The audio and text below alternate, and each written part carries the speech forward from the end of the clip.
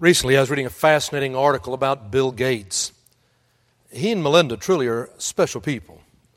You remember Bill Gates was born back in 1955, and he was just 13 years old when he first started learning about a new thing called a computer. And it became his one thing. He focused so much on learning about the computer, writing software, and he would then create Microsoft. For the next 40 years, that was his everything. He was focused. It was the one thing. He did incredibly well, so successful, so much so that when he really stepped away, he was the richest man in the world. It is estimated that his wealth is at somewhere around $90 billion. That's hard to wrap your mind around, $90 billion. He hates that title. He says it attracts all kinds of unwanted attention. Fascinating thing is, he's already given $28 billion away. And he and Melinda have committed that they will give 99.5% of all their wealth away, either by the time they die or within 20 years following that. It will be done. They've started the Bill and Melinda Gates Foundation, and it's going to make an incredible difference. Now, they were so very focused on getting Microsoft up and going, and they were very successful. It was several years ago now that he stepped away full-time from Microsoft, and he does nothing but work with their foundation. There have been those who have been asking him to come back and kind of reignite a spark, and he said, no. What he's doing is significant. And I couldn't help but think, moving from success to significance. Finding the way to do something with your life so you feel like it makes a difference because you have lived. Their passion right now is polio. They've really wanted to work with Rotary International, World Health Organization, anybody who wants to participate, and their goal has been to eradicate polio. They have now given billions in order to help make that happen. You may not realize it, but just a few years ago, we were still having over 400,000 new cases of polio per year around the world. But in 2015, fewer than 100 cases of polio were reported. Fewer than 100. And they were located in Afghanistan and Pakistan. And that means there were no new cases of polio reported in the entire continent of Africa. That's unheard of. There were no new cases reported in all of India. We never thought that would be able to happen. Such strides have been made, and they're turning attention to malaria. The United Methodist Church has been working with the Gates Foundation, eradicating malaria, and then measles. They want to focus on health issues and changing the world. I thought it was fascinating in this article that I'm reading. There are several things that Bill said I wanted to read to you. He said, beyond a certain point, money has no utility to me. Its utility is entirely in building an organization and getting the resources out to the poorest in the world. Melinda and I believe in the golden rule, that all lives have equal value and we should treat people as we would like to be treated. We have asked ourselves, how are we going to take the wealth that we are lucky enough to have and give it back in a way that's most important to the world? To move from success to significance. To have a passion about doing something that literally helps to change the world. As I'm reading about this, I'm thinking, I understand his passion. I just don't think it only belongs to the rich. You don't have to be a billionaire to have the passion for changing the world, to wanting to live a life of significance. It was just a couple of weeks ago that Mother Teresa was being canonized by Pope Francis. Mother Teresa, what an amazing lady. It was back in the 1950 that Mother Teresa started the Sisters of Charity. The sole purpose was to go into the streets of Calcutta to find those who were the poorest of the poor, who were dying in the streets like garbage, and to pick them up and bring them to a home where they could be treated with dignity and respect and care as they died. She had nothing. She would die with nothing. And yet, there was such passion. It was her focus to be there for the dying in Calcutta, and her example so inspired people that today, of the Sisters of Charity, there are 4,500 sisters in 133 countries who are trying to reach out and to bless life. Today, she is now known as Saint Teresa of Calcutta. What a difference she made in her life. And again, as I looked at this event that was going on with Mother Teresa, and then as I was looking at this article from that I'd been reading about Bill Gates, I couldn't help but think, it doesn't matter whether you have billions or whether you have nothing. God can use you to bless life. God can use you to help change the world. We all want to live a life of significance, a life that matters, that makes a difference. I've been reading The One Thing, the book The One Thing by Gary Keller, and he quotes Leo Roston. He's a screenwriter, and I want to read you what Leo said. I cannot believe that the purpose of life is just to be happy. I think the purpose of life is to be useful, to be responsible, to be compassionate. It is, above all, to matter, to count, to stand for something, to have made some difference that you lived at all. We can make a difference that we have lived. In our scripture lesson, Paul is writing to the church in Rome, and I love it where Paul says, having gifts that differ, according to the grace given to you, use them. Having gifts that differ, according to the grace given to you, use them. Every single one of us can be living a life of significance, a life of meaning, a life that makes a difference. It doesn't matter how rich or how poor or male or female, according to those gifts been given to you. Use them. This morning I want to continue on with the sermon series, The One Thing. And what we have said is that we wanted to look at life and remember that life is multifaceted.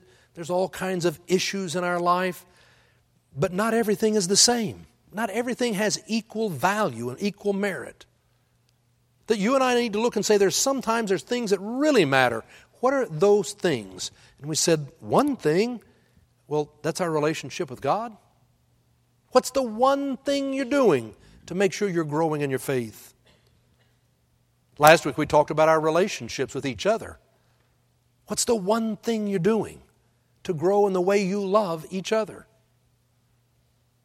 Today what I wanted to talk about was how do you use your time, your energy, your money? What makes you get out of bed? What's your passion? What's the one thing, the gift that God has given to you that you can use so that your life is one of purpose and meaning? What's your one thing? You know, I love the old statement that said, discipline is about doing the right thing. But not all things are the right thing. You got to decide what matters, the one thing, and you're disciplined to do that, because not all things are equal. What are you doing? What's your one thing, your one passion that makes you get out of bed so that you are able to use that gift to bless life? That's what I want us to think about this morning. And I just want to share with you 3 thoughts. First of all, understand you can live a life of significance right now. You can make a difference right now. You don't have to wait until you have enough money. You don't have to wait until you have enough time. You don't have to wait until you take care of certain responsibilities. You can live a life of significance, a life of meaning, now. When I started working on this series and I started thinking about this passage, I couldn't help but think about a lady in our family of faith. Her name is Darlene. Darlene passed away now about 14 years ago. She was only 55 years old. She was back in her mid-40s that they discovered that Darlene had a lung disease, that her lungs were losing their elasticity. They were becoming rigid and hard. She was finding it harder and harder to breathe. The doctors knew it. They had diagnosed it. They were trying to do what they could, but they knew that this disease was going to take her life. And so they tried all these different treatments to slow things down as much as they could. But as the years went by, she was having to have more and more oxygen, more and more treatments. She became more susceptible to the everyday diseases we would share with one another. And so she became homebound. And when she'd become homebound, she started watching television and she started finding the worship service. And so for the next several years, she started worshiping with us every week. We became her family of faith, even though she could never come. And one day I got an email from Darlene, and she told me a little bit about herself, and she said, it would mean so much to me if I could join the church, if I could be a part of this family of faith, even though you know I'll never be able to come. When I got the email, I immediately called her, and she was the most wonderful lady, just a neat spirit. She and her husband loved going to car racing all around the country. They were an adventuresome spirit. She still had such a great and a sweet spirit in spite of all she was going through. And so we visited for a while, and I said, well, of course you can be a part of the family of faith, you and your husband both. And she then said, I'm thrilled. You don't know what it means to me, but I don't want to just be a part of the church. I want to serve my church. So what can I do? Knowing her limitations, I had to take a moment to think about that. And then I said, you could be a part of our intercessory prayer team. Every Sunday we say to our family of faith, write down your prayer request. You can drop them in the offering plate. We have an intercessory prayer team that will be lifting you up in prayer in this coming week. You could do that. She was thrilled with the idea. It turned out in that time, Kathy Busey was the one in charge of our intercessory prayer team. I got Kathy and Darlene together and to connect, and then she started sending her the prayer list. And she established a routine. She had to have a breathing treatment every 4 hours. And whenever she would have a breathing treatment, she got her prayer list, and she started speaking the names out loud while she did the treatment, praying for all of you in her church. And so she would do that every day. She would do that for the next 2 years, every day. But during that time, she continued to go downhill more and more, till finally they had to go to the hospital one last time.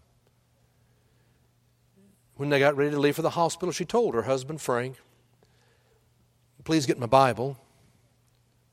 Remember the daily devotional guide, the upper room, and get the prayer list. She'd be in the hospital about a month. I would go to see her.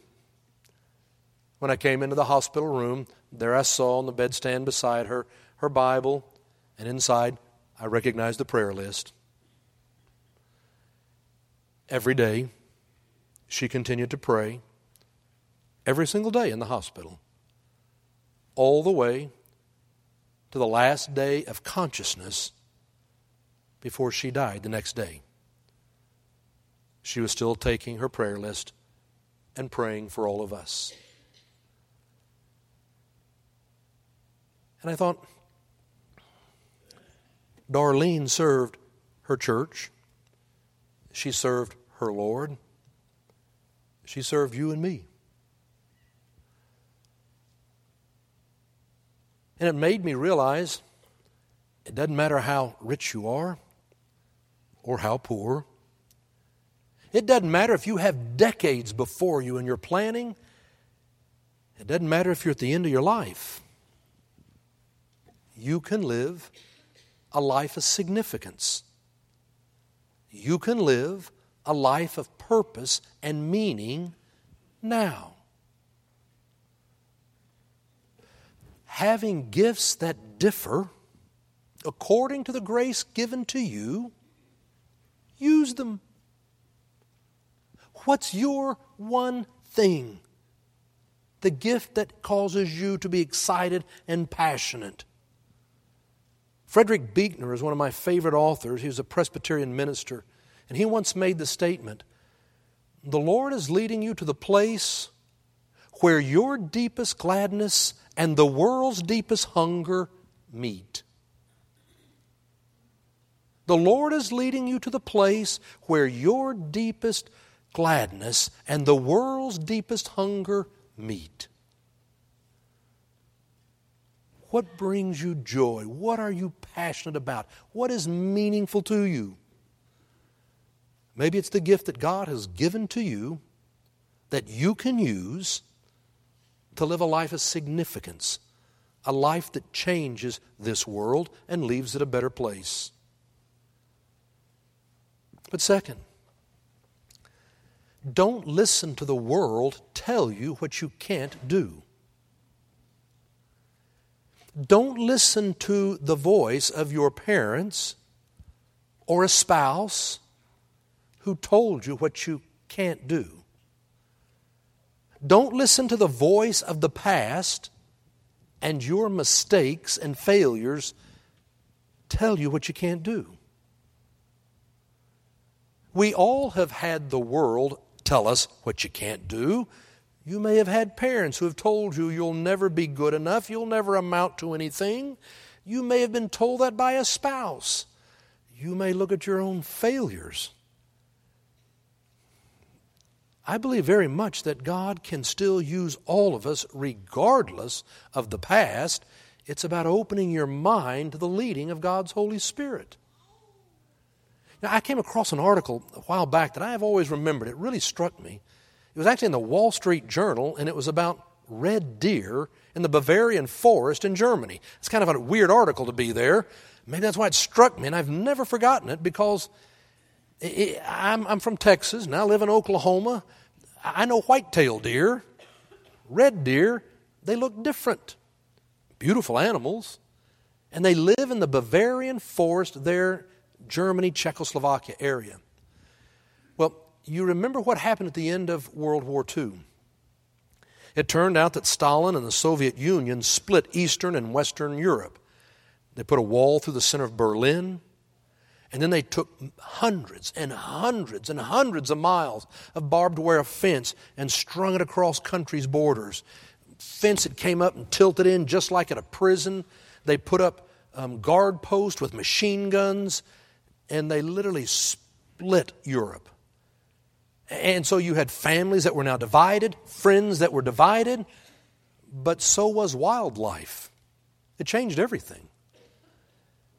Well, that was that way for about 40 years until the wall came down in 1989. Well, a few years ago, these scientists wanted to study the migration habits of the red deer in the Bavarian forest. And they put these GPS collars on them to be able to track them, to see where they were going, what were they doing, and they discovered the most fascinating thing.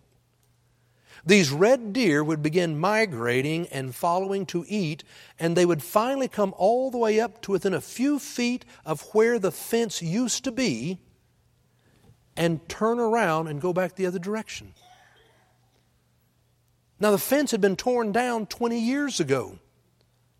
These deer were 1, 2, and 3 years old. And yet, when they began moving through the forest, they would come all the way up to within a few feet and turn around and go the other way. And these scientists said, even though the wall had been torn down 20 years before, for those deer, the wall still existed in their minds. For how many of us, the wall still exists? What the world tells you, what your parents told you, the spouse, the past. Don't trust what you were told. Paul says, do not be conformed to the world, but be transformed by the renewing of your mind.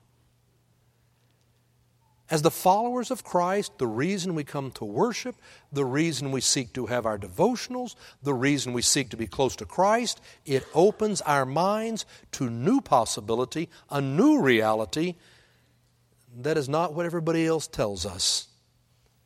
Do not be conformed. Do not be trapped by those walls of the past. Let yourself, with the renewing of your mind, be transformed.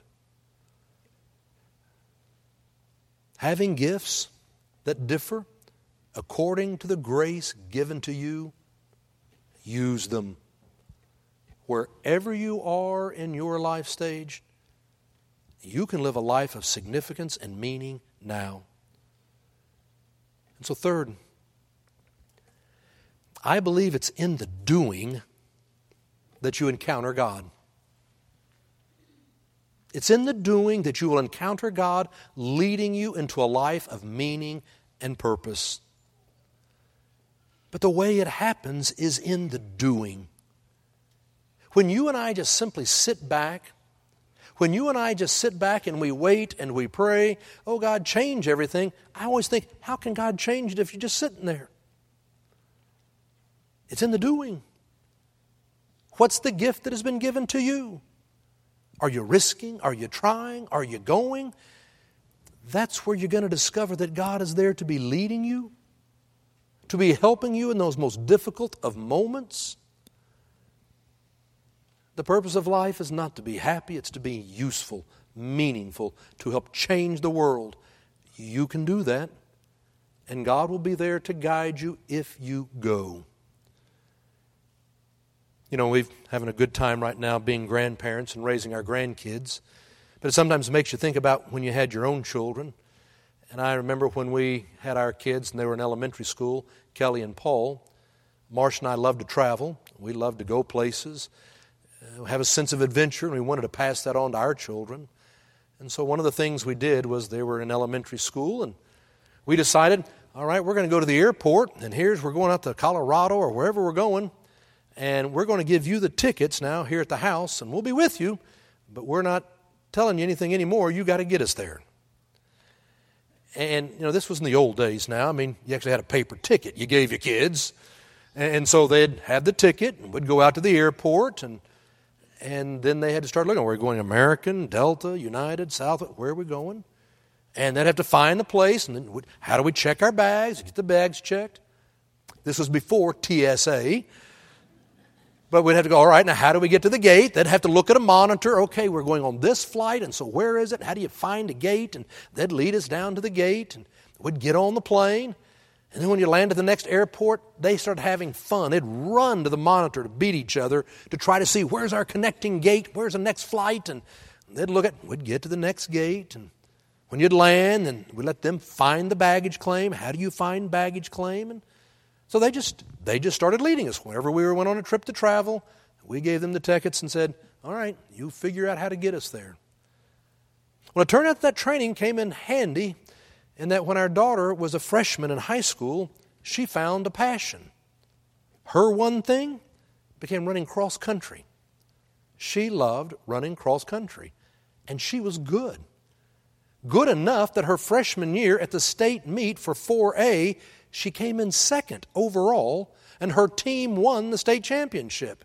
It was her good friend who actually came in first. And that was good enough that she and her friend got an invitation to go run in London, England, to go to London and meet other kids from all around the world coming together for a cross country, and to go to some seminars, to run in Hyde Park, these races, and enjoy London. She was 15. She and Ashley worked so very hard to raise money. They raised their money, and we said she could go. And so it was. We put she and Ashley on a plane from here to Chicago O'Hare International Airport, and then from there, they were going to wind up meeting the chaperones and the other kids, and they would fly to London. They'd spend a week in London, run in Hyde Park, and then come back home. When she came back home, she wasn't coming back to OKC. She was actually going to Cincinnati to see some other friends that she had met at church camp. Well, they took off, and they had a great time, and we'd got this thing. They were having a wonderful time. But then she was going to be coming back, and as they started coming back, we had a friend of ours who worked for American Airlines who called us and said, Kelly doesn't know it yet, but she's not going to make her flight in Chicago. There's been weather delays, and the American flight going on to Cincinnati has been canceled. But I've already been working on it. There are some United flights that go to Cincinnati, and I've already got her rebooked on the flight through United. We just got to somehow get word to her. You got to understand, this was more than 20 years ago. There were no cell phones. There was no way to get word to her. And so she landed at Chicago, there at O'Hare. Now, if you've been to O'Hare, you know what that airport's like. The chaperones all went their way, and Ashley went back to OKC, and she went to her gate to go to Cincinnati, got down there to the gate agent who said, I'm sorry, your flight's been canceled. You can come back tomorrow, and we'll put you on another flight. United has some flights, I think. You might want to check with them. She did not panic. She thought to herself, I got money. I can get a taxi and go to a hotel and spend the night and come back tomorrow if I have to. But she decided she'd check it out, and so she started going through O'Hare, looking at the signs. It was in another terminal. How do you find the other terminal? Got over to the other terminal, found herself a monitor. Let's see, are there any flights that go to Cincinnati? There's the one, and it's a United. What's the gate? She went down to the gate. And when she got to the gate, she said, do you have any seats on your flight to go to Cincinnati? My flight was canceled. My name is Kelly Long. And the ticket agent just smiled and said, we know. We've been waiting for you. She had no idea. They'd been watching all along. We'd been watching all along, and everything had been taken care of. She just needed to show up. We've been waiting for you. And I thought, that's exactly how God loves us. It's how God loves us. When you and I are willing to try and get out there, I believe God is watching over us. And when you come to that moment of need and you are doing, I believe God says, I've been waiting for you. What's your one thing? What's your passion? We all can live a life of significance and meaning now.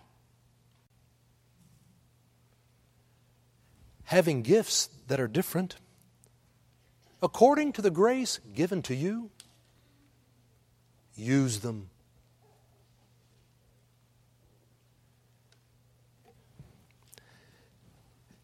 It's in the name of the Father, and the Son, and the Holy Spirit.